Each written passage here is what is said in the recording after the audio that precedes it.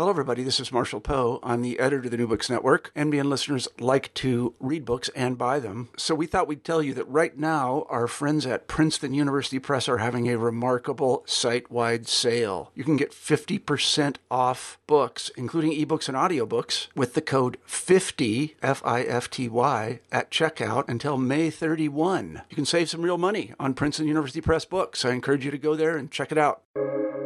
Welcome to the New Books Network. Hello, everyone, and welcome back to New Books in Gender Studies, a podcast on the New Books Network. I'm Jana Byers, your host, and we are joined today by Meenakshi Gigi Durham, professor in the School of Journalism and Mass Communication at the University of Iowa, in the cosmopolitan writer's heaven that is Iowa City, Iowa.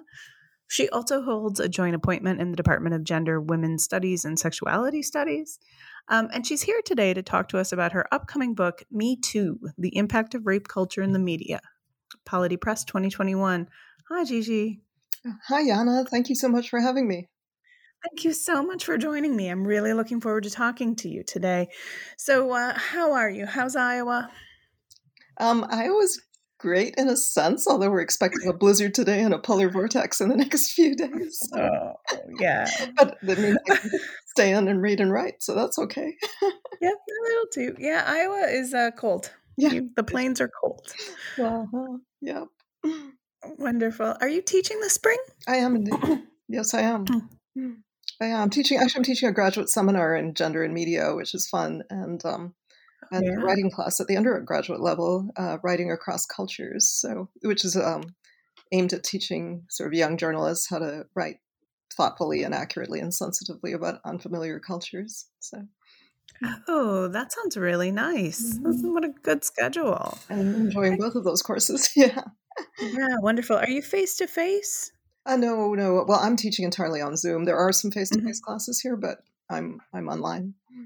Yeah, that's nice. Although it is sometimes nice to leave one's home, but yeah, there's been a lot of lamentation about the lack of school days or snow days. Pardon. I know. I think school-age children are heartbroken about that. They should be, because a snow day is this gift from the universe. Yeah. Just like, woo! All right. Okay. So let's jump in here with this book. So the first thing I want to do is sort out just how this current work is situated within your intellectual journey. And so you have two single author books before this, yeah? The quite famous Lolita Effect, the media sexualization of young girls and what we can do about it, with Overlook Press 2008. And then Technosex, precarious corporealities, mediated sexualities, and the ethics of embodied techniques. Palgrave 2016. And both of these address modern mass media explorations of sexuality and gender, right? They do. And then Me Too seems to follow quite naturally, right? It's right in your sweet spot, but it seems a bold choice also to take on something that's so famous, so controversial. What made you decide to write this book? So, yes, I mean, in a sense, the book does represent one more step in a long trajectory of research on sexual violence in the media, and the media's role in the widespread and unceasing prevalence of sexual violence. I've actually been studying mediated sexual violence since like the 1990s. And in addition to the books you mentioned, I have a lot of articles on the topic. So yeah, I mean, in that sense, yes, it is sort of just maybe a logical move in my interest. But actually, the book was, I think it was inspired, truly by hearing Tarana Burke speak at the University of Iowa. Her focus on survivors, on the healing power of speaking the truth of sexual assault to create a community of resistance was very powerful. And that happened in 2018 when she spoke here, just after the Me Too hashtag went viral, right around the time Harvey Weinstein was charged with rape. And the stories were coming out about his decades-long crimes against women, about, again, the decades of sexual assault at Fox News, about Jian Ghomeshi at CBS, all these court cases, but also all these women speaking out at last. And of course, these cases were making headlines because the women were media figures. And there was so much justified critique in the fact that this sort of sexual violence had been happening for decades in many spaces and places. Yet until these white female celebrities spoke out, it wasn't an issue. I mean, Tarana Burke had been doing this work for years before Alyssa Milano tweeted, but her tweet, of course, was like the shot heard around the world, so to speak, the catalyst for a worldwide anti-rape revolution. So there was just so much to think about there. And all of this made me sort, all of this discourse around Me Too raised the intersectional politics of gender, race, and class, as well as other identity positions such as disability and sexual orientation, and what the feminist scholar Alison Phipps called the political whiteness of the Me Too hashtag, and the fact that the US hashtag was, in a sense, overshadowed the feminist and coalitional anti-rape activism that was already underway in so many, countries and contexts. And so all of this made me think about the issue in terms of a sort of Foucauldian apparatus, a dispositif comprised of multiple vectors.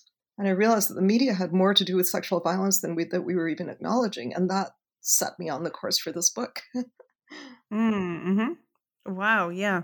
It's a really fertile time. It's funny that you mentioned Alison. I just spoke to her this morning, actually. Oh, did you? Yeah. So it's been quite a day for me. Me too was. So can you tell me, I'm interested in, and I think our readers will be as well, can you walk us through your research process? What do you consult as you prepare for writing this book or any book, really?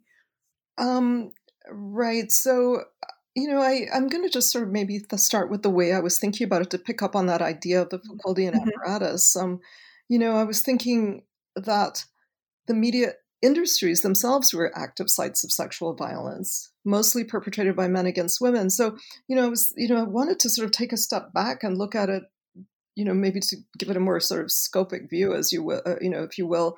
I wanted to think about what was happening in the media workplaces, because that was actually, one of the key sites of sexual violence. And actually, one recent study indicated that more women experience sexual assault in the media industries than in any other white-collar profession. So there was something going on there. And my book was born of reflecting on the media kind of as a totality, as a workplace, as a representational system, as a terrain for resistance and feminist activism, too. So I wanted to look at a bigger picture, not just the hashtag. Yeah. And I'm not sure if that answered your question. Yeah, no, that's a really good way to start, because one of my questions, and it's a huge one, is kind of how you use the term "the media" in this book. And the media has to be like one of the most abused terms in popular culture right now, including a lot of like irrational loathing and misunderstanding what that possibly means. So how do you use it here? Because you use it in a lot of ways, actually. I do. Yeah. And it is one of those, words that has such a broad capacity, right? So I think of it more in terms of media culture, which is a term that Doug Kellner uses in his work. It's more than, it's not just one thing. And I think, Bourdieu actually referred to the media as heterogeneous, right? So I really wanted to look at, the media. I wanted to do a multifaceted analysis of the media environment. As I said, the workplace conditions that condone and conceal violence, but also the mediated representations and images through which rape culture is circulated and interpreted, and the ways in which media, especially social media, have become a catalyst for silence breaking. So, media is just so, the word is so complex. And so I wanted to capture some of that complexity in the way that I approached it here. And you walk through, this is a very thoughtful book, and you walk through the way you use this term. Similarly, amorphous and difficult to deal with is the idea of rape culture. So can you tell us how you use that term in this book? Yes, and so that's not a new term. That is a term that second wave feminists, really came up with. And I'll just sort of pause for a moment to explain that I do use the wave metaphor, even though I know it's contested in so many different ways, but it's a useful shorthand for sort of periodizing and talking about, sort of philosophical movements in feminism. And it's not perfect, but it works, I guess. So yeah, so rape culture, I really did want to think about that as a systemic issue that that's embedded in our societies in different ways. That it and also that it's a place where we can effect some transformation. So so that term also, I think, is quite quite broad. I don't specifically engage in any sort of legal analysis, right? I'm not really taking on the term rape legally, but what I do want to do is, just think about gender roles, power structures, the ways in which a culture of sexual violence is embedded into not just our organizations, but into discourses. And, it's so prevalent and it's so widespread, and it happens in so many different contexts and places. And they're not all the same, of course. And so there's so many different vectors that and contexts that affect, how rape is experienced by different people at different moments. And so, but at the same time, it's almost undeniable that, that sort of culture exists in just about every context, that there are very few societies that are in which rape is not a prevalent social issue, a prevalent social problem. So again, thinking about media culture and rape culture, like both kind of look at, again, sort of the capillaries through which sexual violence kind of diffuses itself into culture. Right. And the way that's replicated, and the way that rape culture and the way it's portrayed kind of speak to one another and continue this, and continue to assure the success of both, right? Yes, exactly right. I mean, what I'm saying is that, in the book, is that the impact of rape culture, is woven into our social fabric, as I said, and in part it's because of the media, really. The workplace sites of media organizations, but also the way that whole issue is circulated and represented via the media. Yeah, I mean, the first line of your book, which is bold and very provocative, is the media are a linchpin in the contemporary feminist movement against sexual violence. And you go on very quickly to demonstrate that you mean this as a physical location and a metaphorical location. Right. And a discursive location, yes. Yeah. And I'm interested, well, paradoxically, maybe, I don't know if it's paradoxically. Anyway, all right. Rape culture in the media is deeply entwined with the idea of silence. Yes. And can you comment on this for me? Yeah, I mean, actually, silence was something I was really reflecting on a lot, because a lot of the discussion that people have been having around Me Too was about silence breaking. And, the more I thought about the way that sexual violence had happened within media organizations and had been perpetrated by, media men, I guess, for the most part. Actually, I think in every case, I can't think of one that wasn't. Well, yeah. But in fact, there was a lot of silencing that was involved there. It wasn't simply silence breaking. I mean, just the very fact that this kind of sexual violence had gone on for years and years and years in for example, the Weinstein Corporation or Fox News and CBS News and so on. It seemed to me that the media industries were effective silencing operations, right? So, some of like Rowena Chu and Zelda Perkins, who were employees of Weinstein's, signed a draconian NDA that silenced them for like 20 years and prevented them from speaking even to therapists and about the experience. They said later that they had incredible post-traumatic trauma, and so, so I'm actually, making an argument about the ways in which the media are silencing mechanisms, as well as giving rise to this kind of silence breaking that's happened, especially after the hashtag went viral. So the media are contested terrain, and they're not all one thing or the other, and they're not sort of purely resistant or sort of purely repressive, but there are both of those things happening at once. Well, and there's, I mean, and silencing and silence breaking is also something about degrees, right? There's a matter of degrees there. Some people are allowed to speak, and some people are silenced. Yes, absolutely, and that is something I address in the book as well. Like one of the chapters in the book is about the Time magazine cover that featured what they called the silence breakers, the voices that launched a movement, and they had Taylor Swift on the cover and Ashley Judd and let's see, I'm trying to see who else. They had Isabel Pasquale, who was agricultural worker who had experienced sexual violence and so on.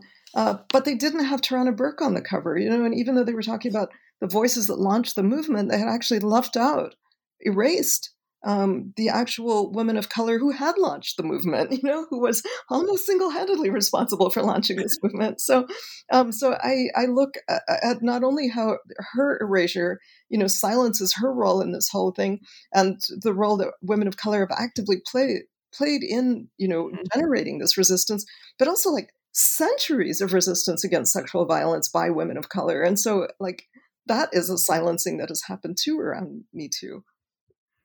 Yeah, very clearly. I mean, this is a really good place. I think that Me Too is such a good reminder that there's an unequal treatment culturally as well as legally between white survivors and Black survivors, yes, famous survivors and not, Right. And we go on, wealthy and poor.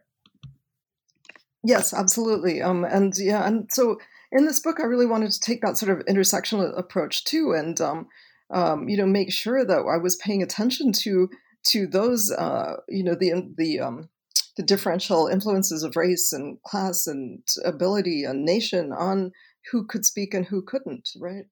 Mm-hmm. Yeah, definitely.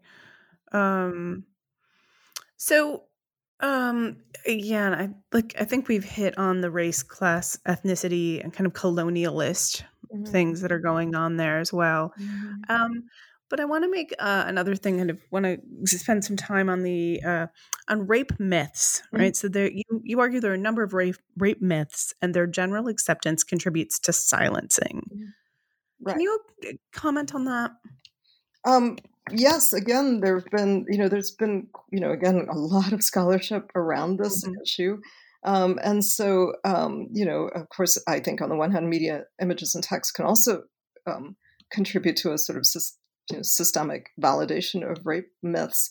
But the rape myths, sort of include the notion that, that certain women, for example, there's a lot of victim blaming involved in rape myths that women in some sense are asking for it, in terms of the way they dress or, the fact that they were in a certain place at a certain time or, those sorts of ideas about that they were drinking, but, exactly, how they were dressed. Yeah. Yeah. All of those kinds of things, that the women say, they mean yes when they say no, for example, that, there's token resistance or, there's a whole series of these sorts of myths that, and then, just the fact that the legal system treats women so unequally when it comes to reporting rape, that some women are seen as more credible than others. Again, there's data to show that, in fact, the cases that are most likely to be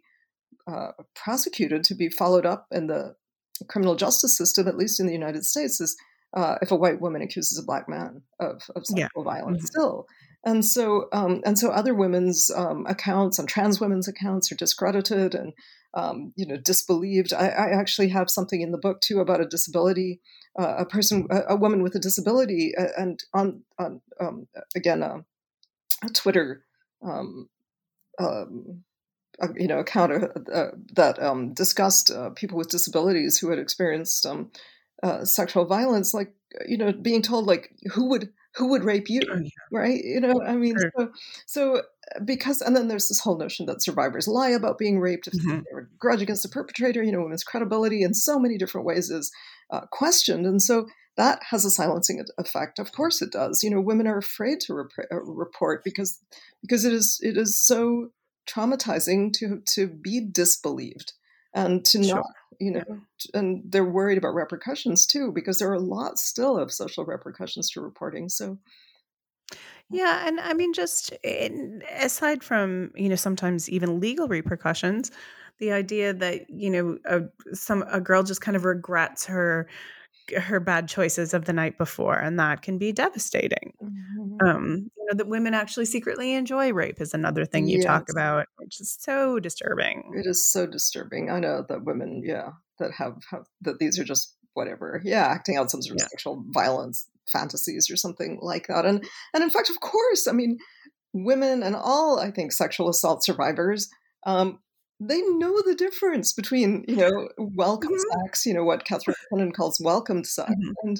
and non-consensual or violent sex. I mean, it's not as though Yes. people are confused about these things.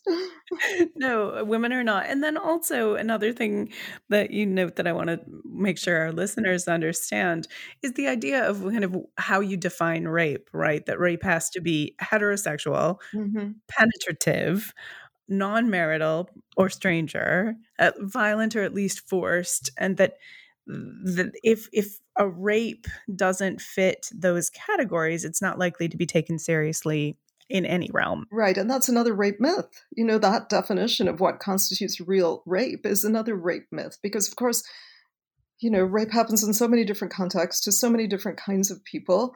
It happens to men. Men are not always perpetrators. Or only perpetrators.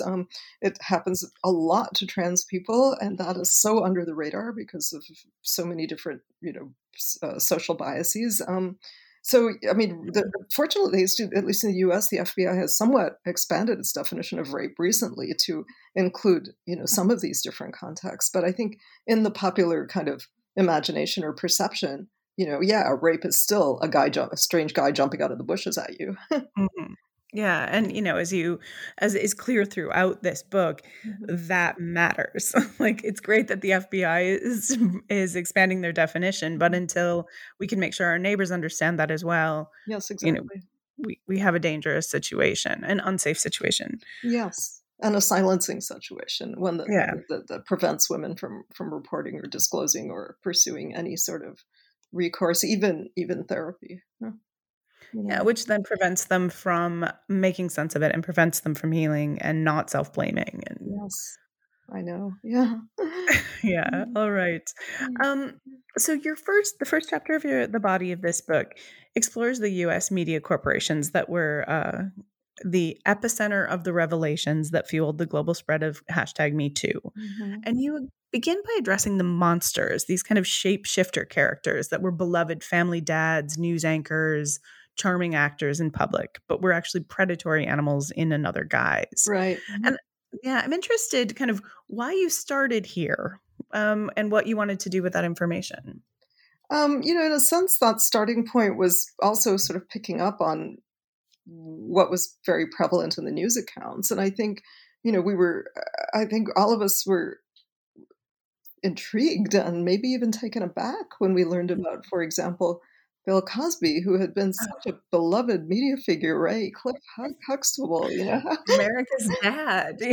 And then, people like Matt Lauer, like these were people that, had come into our living rooms every morning and seemed Mhm. so charming and so wonderful and, family men. And, they're again, the mythology around them was, really so positive. They were so part of the fabric of not only American life, but I think they were known around the world because, so much of US media is transnational and it circulates globally. And so I think there was so much shock around that um, those revelations of sexual violence on the part of these men in particular, Mhm. which you know, again, that was sort of an interesting idea and metaphor, just because that word "monster" was used by so many of the women who reported, these Mhm. crimes. Rose McGowan talked of Harvey Weinstein as the monster in her biography, Brave, her autobiography. Salma Hayek in a New York Times, her New York Times editorial, Harvey Weinstein is my monster too, and so on. And so it really made me sort of think about this whole notion of the monster and what they represent for us. Id forces, Mhm. sadism, violence. And I mean, one of the characteristics of the monster is that you think you know them, but you don't. Those are some of like humanity's most terrifying monsters, are the ones that are secretly something else. Yeah, absolutely, right? I mean, that's the vampire myths kind of come out of Mhm. that. The werewolves, ordinary looking people who, turn into something really terrible, Right. deadly under the full moon. Yeah. Demonic possession, etc. Yeah, it's all about this idea that you want to know at least what you're facing, and in these cases, certainly not. But you go on like after discussing this, you go on to do a really fairly widespread, like fairly serious, ponderous analysis that it's not just about these men or any individual actor who managed to get away with decades of sexual harassment or sexual assault. It's about these underlying structural issues that allow this to happen. Yes, exactly. Um, Um, mhm. Go ahead. What are these? Like, what's in play here? Right. So, what I'm really looking at is how organizational systems and structures were enabling this sexual misconduct to occur, without acknowledgement, without any form of, you know, penalty against these men over the span of years, decades, right? I mean, and again, this is part of our sort of rape mythology too. We tend not to look at it as systemic. We tend not to look at the structural factors that Mm. not only I think actually sort of engender sexual violence, but also support it and sustain it and silence it and so on. Our typical sort of, again, the stranger in the bushes view is, oh, that was just one crazy guy. There was something wrong with the one Mhm. particular person, right? That person was is pathological in some way. And, so once we put that person in jail or something, once we deal with that person, the problem's over. But I think, the frequency and scope of these kinds of behaviors call for a totally different level of analysis, right? Because there was such a similar pattern across these different media organizations. And then when we start looking at other, work environments, we're seeing that these violations occur there too. Which is not to say they're all the same, but also but that we should look at organizational elements that tacitly condone sexual violence at work, and we should look at the sort of broader mobilizing structures there. So yeah, I mean, I've started to look at, first of all, the immense power held by men in those organizations, right? And you know, um, when there's that sort of inequity in an organization, gender inequity, then then it's sort of allowing men in high positions, um, to dominate and abuse women without any repercussions. I mean, it doesn't mean that all of them will, but it does mean Mm. that because they hold that much power, there really aren't any checks and balances. They can use that status to, um, you know, to uh, uh, to engage in misconduct in various levels. And it may not just be sexual either, but there's no, again, there's no pushback against them because they hold so much power. And in the book, I talk about it as sort of a version of droit de seigneur, the nobleman's right, just having right of sexual access to people with less power, as in a seigneur, in a manorial system or whatever, a manorial system. Um, and then I also look at psychological entitlement, um, Mhm. which is also part of being very high status within an organization. Because that sort of comes with it as, I mean, that brings with it the idea that one should receive sort of, you know, desirable treatment without any consideration of, like earning it or deserving it in some way. They're just, they hold these positions of tremendous power. And so there's just a sense of, um, I can do whatever I want in this kind of situation because I deserve all these perks because I'm such an important person in the workplace, and sexual access to women is one of those perks. Um, Mhm. yeah, and then the other thing I talk about, particularly in the media industries, is there's really sort of retrograde expectations of women, and that was particularly evident at Fox News. Where there's reports that women were pressured to wear heavy beauty pageant makeup and short skirts and high heels, and they say Roger Ailes had an obsession with women's legs, and he arranged the studio sets so that he even had a leg cam so that the camera was focused on their Yeah. legs, and so this, of course, in I think in organizations where, women have a lot more sort of freedom to decide, of course there's such a thing as, professional attire. I get that. But this was sort of sexually objectifying kinds of expectations of women. And so there were gender dynamics at work that that again, I think sent men the message that women were sexual targets. And only to be considered as sexual beings. Yes, right. Absolutely. Yeah. Yeah, let's talk about that a bit more. Your second chapter really looks at cultural content from pornography to the reportage on Me Too, that kind of demonstrates how rape culture is discussed on this kind of global cultural stage. What kind of arguments are you making there? In the chapter on reporting, yeah, and then about kind of why rape culture continues and how our conversation about pornography, et cetera, contributes to this. Yeah, I mean, I was doing a couple of things in that chapter. I think one of the things I was looking at was, so the more progressive aspect of reporting, which was, the coverage of the Larry Nassar case, for example, and, some of those ways in which, and Jeffrey Epstein, things like that, the way, journalism was actually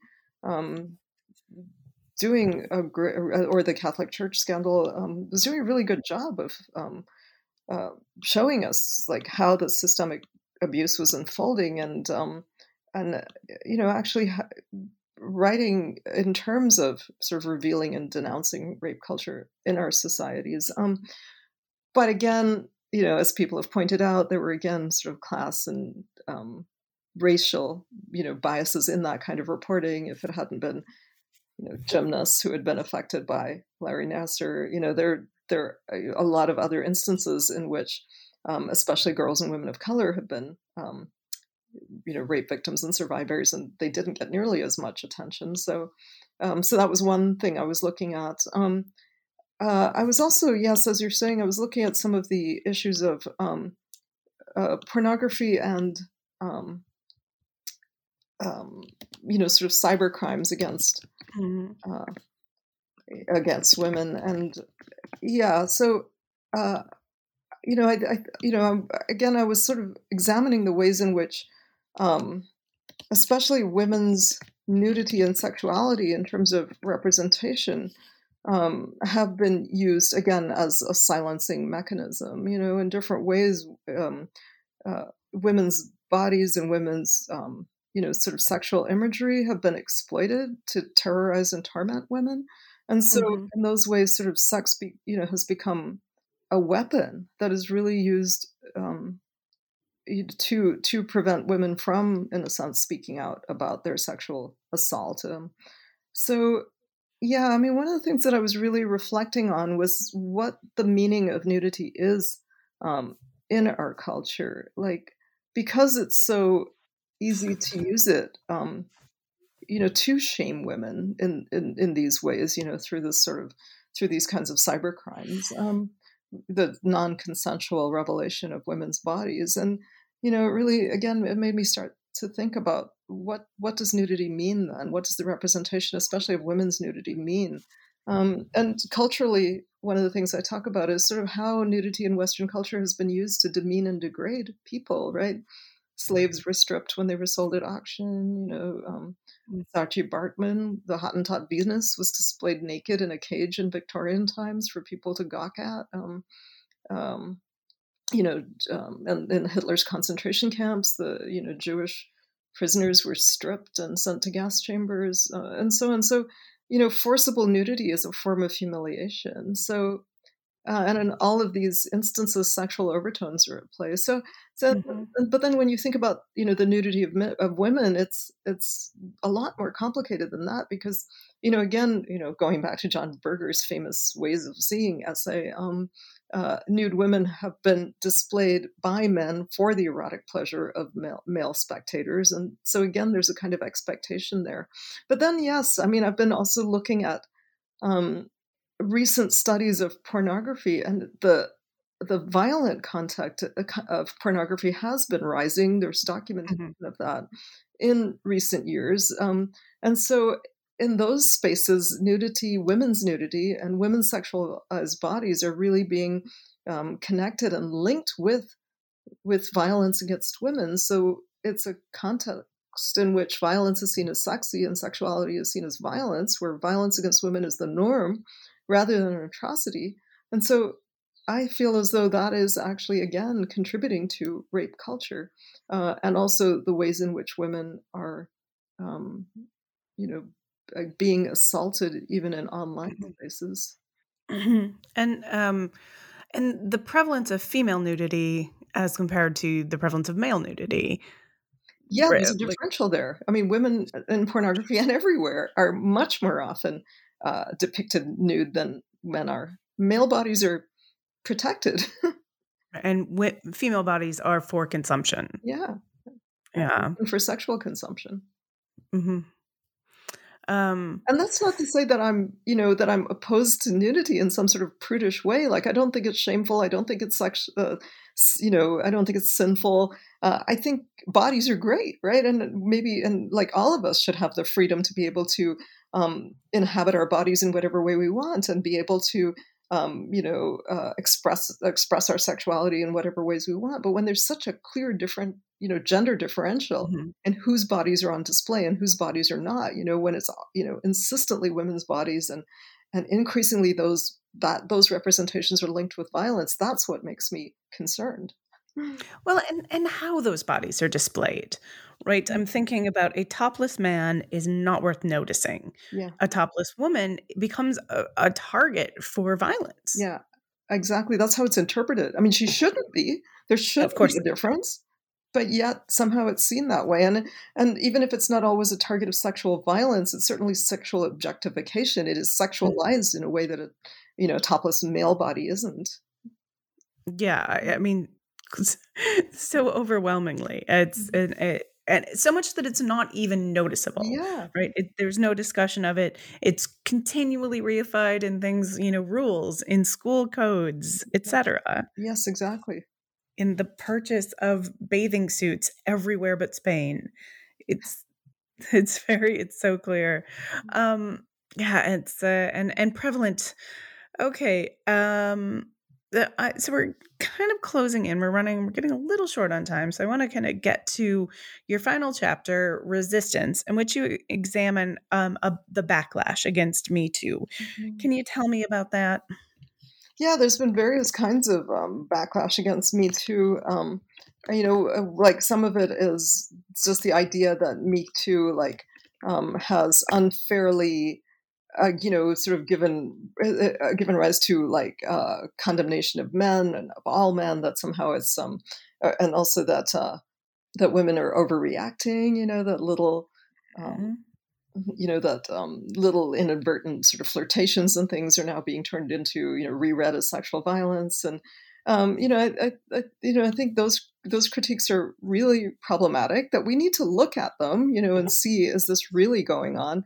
And what I think, and in fact, I think this is interesting, but it's in a very broad sense, basically untrue. Again, like, women know the difference. Maybe there were a few isolated cases of that sort of quote unquote overreaction, or maybe too harsh a response to an inadvertent remark or something. But in most cases, when women or other survivors of sexual violence report it, it's often after a long time and after repeated instances. And there's usually something there, there's usually some real issue there that needs to be examined. So in a way, I think that's a bit of a dodge to kind of, repress, again, to silence women and to stop them from speaking out when there really are issues of sexual abuse and harassment occurring, and silence, again, other survivors too. But I think also it's useful to look at some of the other critiques of Me Too, to look at, for example, the fact that Me Too has been seen as kind of nominally inclusive, but really is about the experiences of white women. I think there are a lot of issues there that we need to be sensitive to, but only in the sense that it will help us to make this a more inclusive movement. Like, I think we need to be alert to the criticisms and to take them into account, and then to see how we can build a more, more coalitional, a more Mhm. intersectional, and to a more, broader movement against sexual violence, and to engage men as allies, all of those things. Mhm.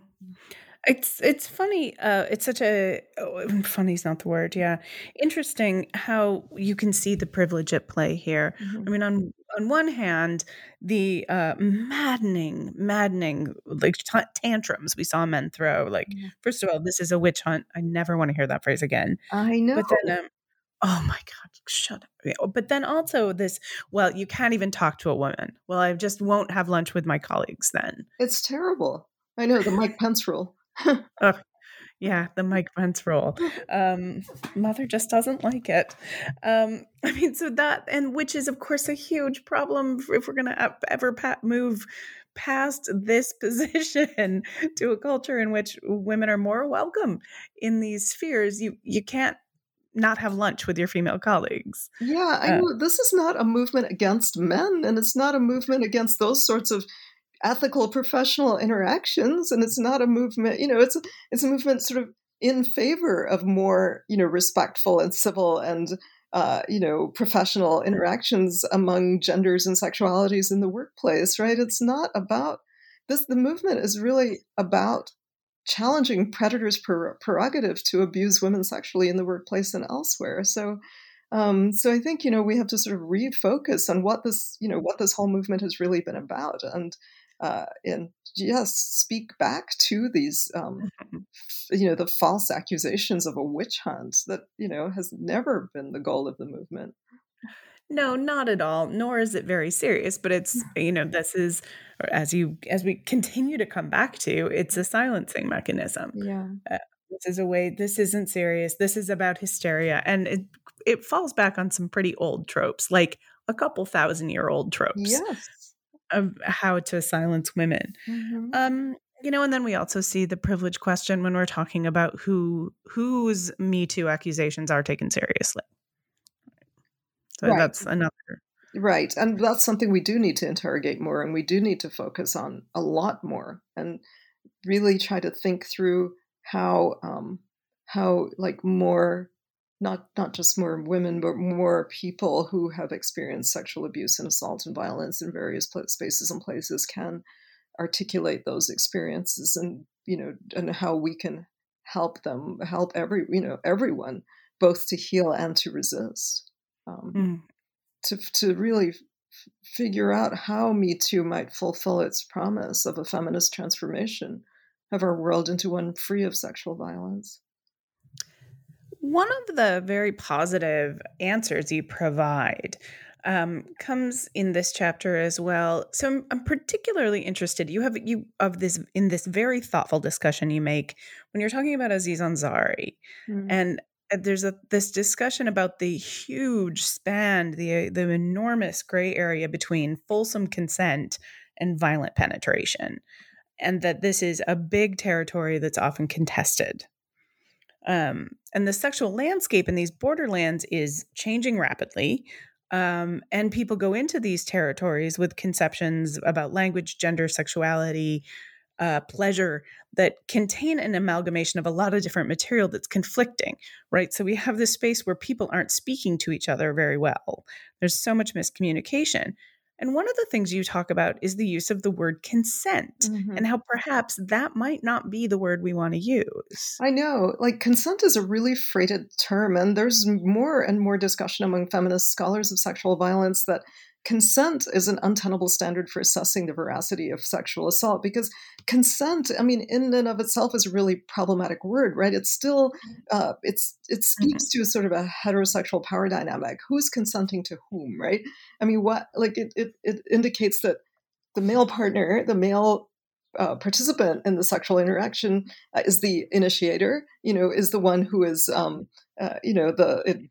some ways in charge of of starting the sexual encounter. And the woman is always reactive. The woman has to consent or not consent, right? I mean, that's really Right. different from a mutual, agreed upon sexual encounter. And so, so that word consent itself, both both sort of reinforces the power dynamics at work, but also fails to take them into account, right? Because when we say consent, we're not really thinking through that. And I think, that is one of the things that the Aziz Ansari incident brought up.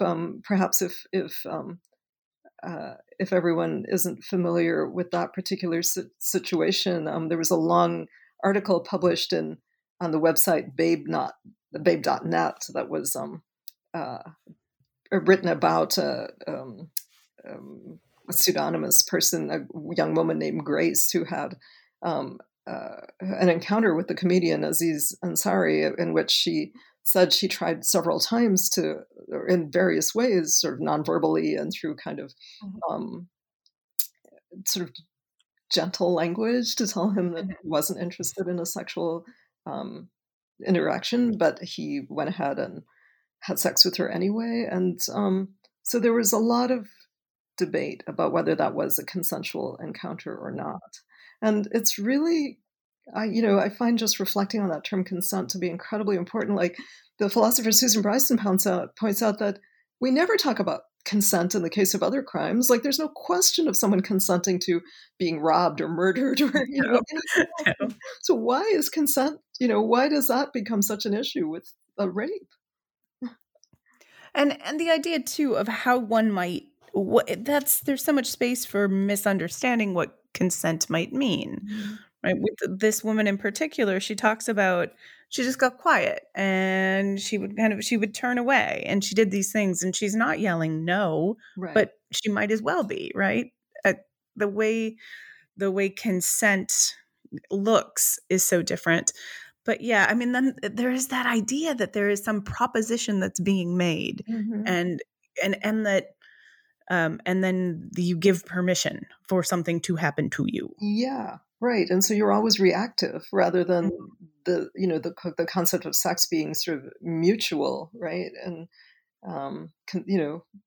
something that's decided together and right. An ethical interaction and engagement. Yeah. Was this a desired event? Is another way of thinking about it. Yeah, exactly. And desired on the part of both parties or all parties, depending on what's happening there. Mm-hmm. But you're right. And I think this also goes back to a very old trope where if a woman doesn't fight, yell, scream, run away, then somehow it's not rape, right? Somehow she's looking for it. And a lot of women just go still for a lot of different reasons. Sometimes they're afraid, given the fact that so many women are actually brutally, not only raped. I don't want to minimize rape, but in addition to being raped, they're beaten or killed. That there's this always present fear of that kind of violence, and so sometimes women just go along with an unwanted sexual situation, not because they want to, but because they're afraid of even worse consequences if they do struggle. So, there's that, there's so many different reasons why. There's sometimes women feel as though, maybe, they've internalized a lot of these myths. Maybe mm-hmm. they feel as though maybe they did ask for this. Maybe they did do something to bring it on. Like there's so many different reasons why a woman might not react in that completely. Or sometimes they're just taken by surprise and don't have the means to resist in those screaming, fighting ways. So there's just there are a lot of reasons why we need to think differently about what constitutes sexual violence.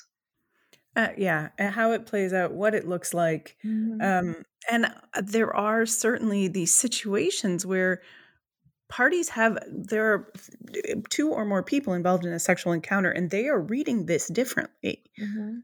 And that's about a cultural understanding and a cultural conversation that we're part of that's not clear and healthy. Right, which is why we need to be talking about this a lot more. We need to be bringing all this to the surface and really thinking through it so that more and more people have a clearer understanding of what welcome sex and assenting sex is. I'm going to avoid the word consensual.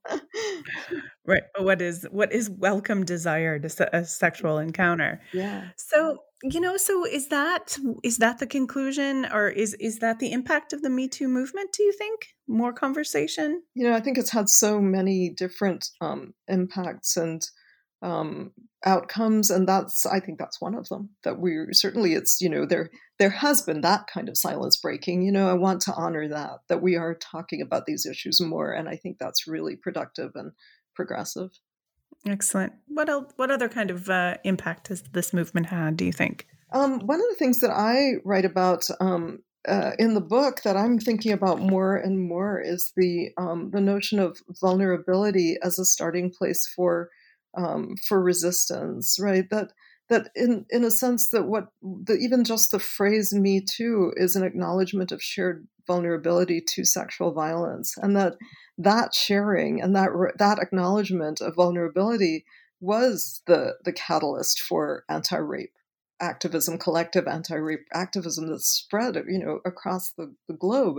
And Tarana Burke recognized this when she started her work. She's said many times that speaking it and sharing it, among people who have had this experience is the grounding for solidarity against it and for healing. And so I want to, one of the outcomes of the movement, and I think one of the points I'm trying to make in this book is that we need to rethink vulnerability, and not see it as a weakness or an individual failing or, even something that we have to defend against.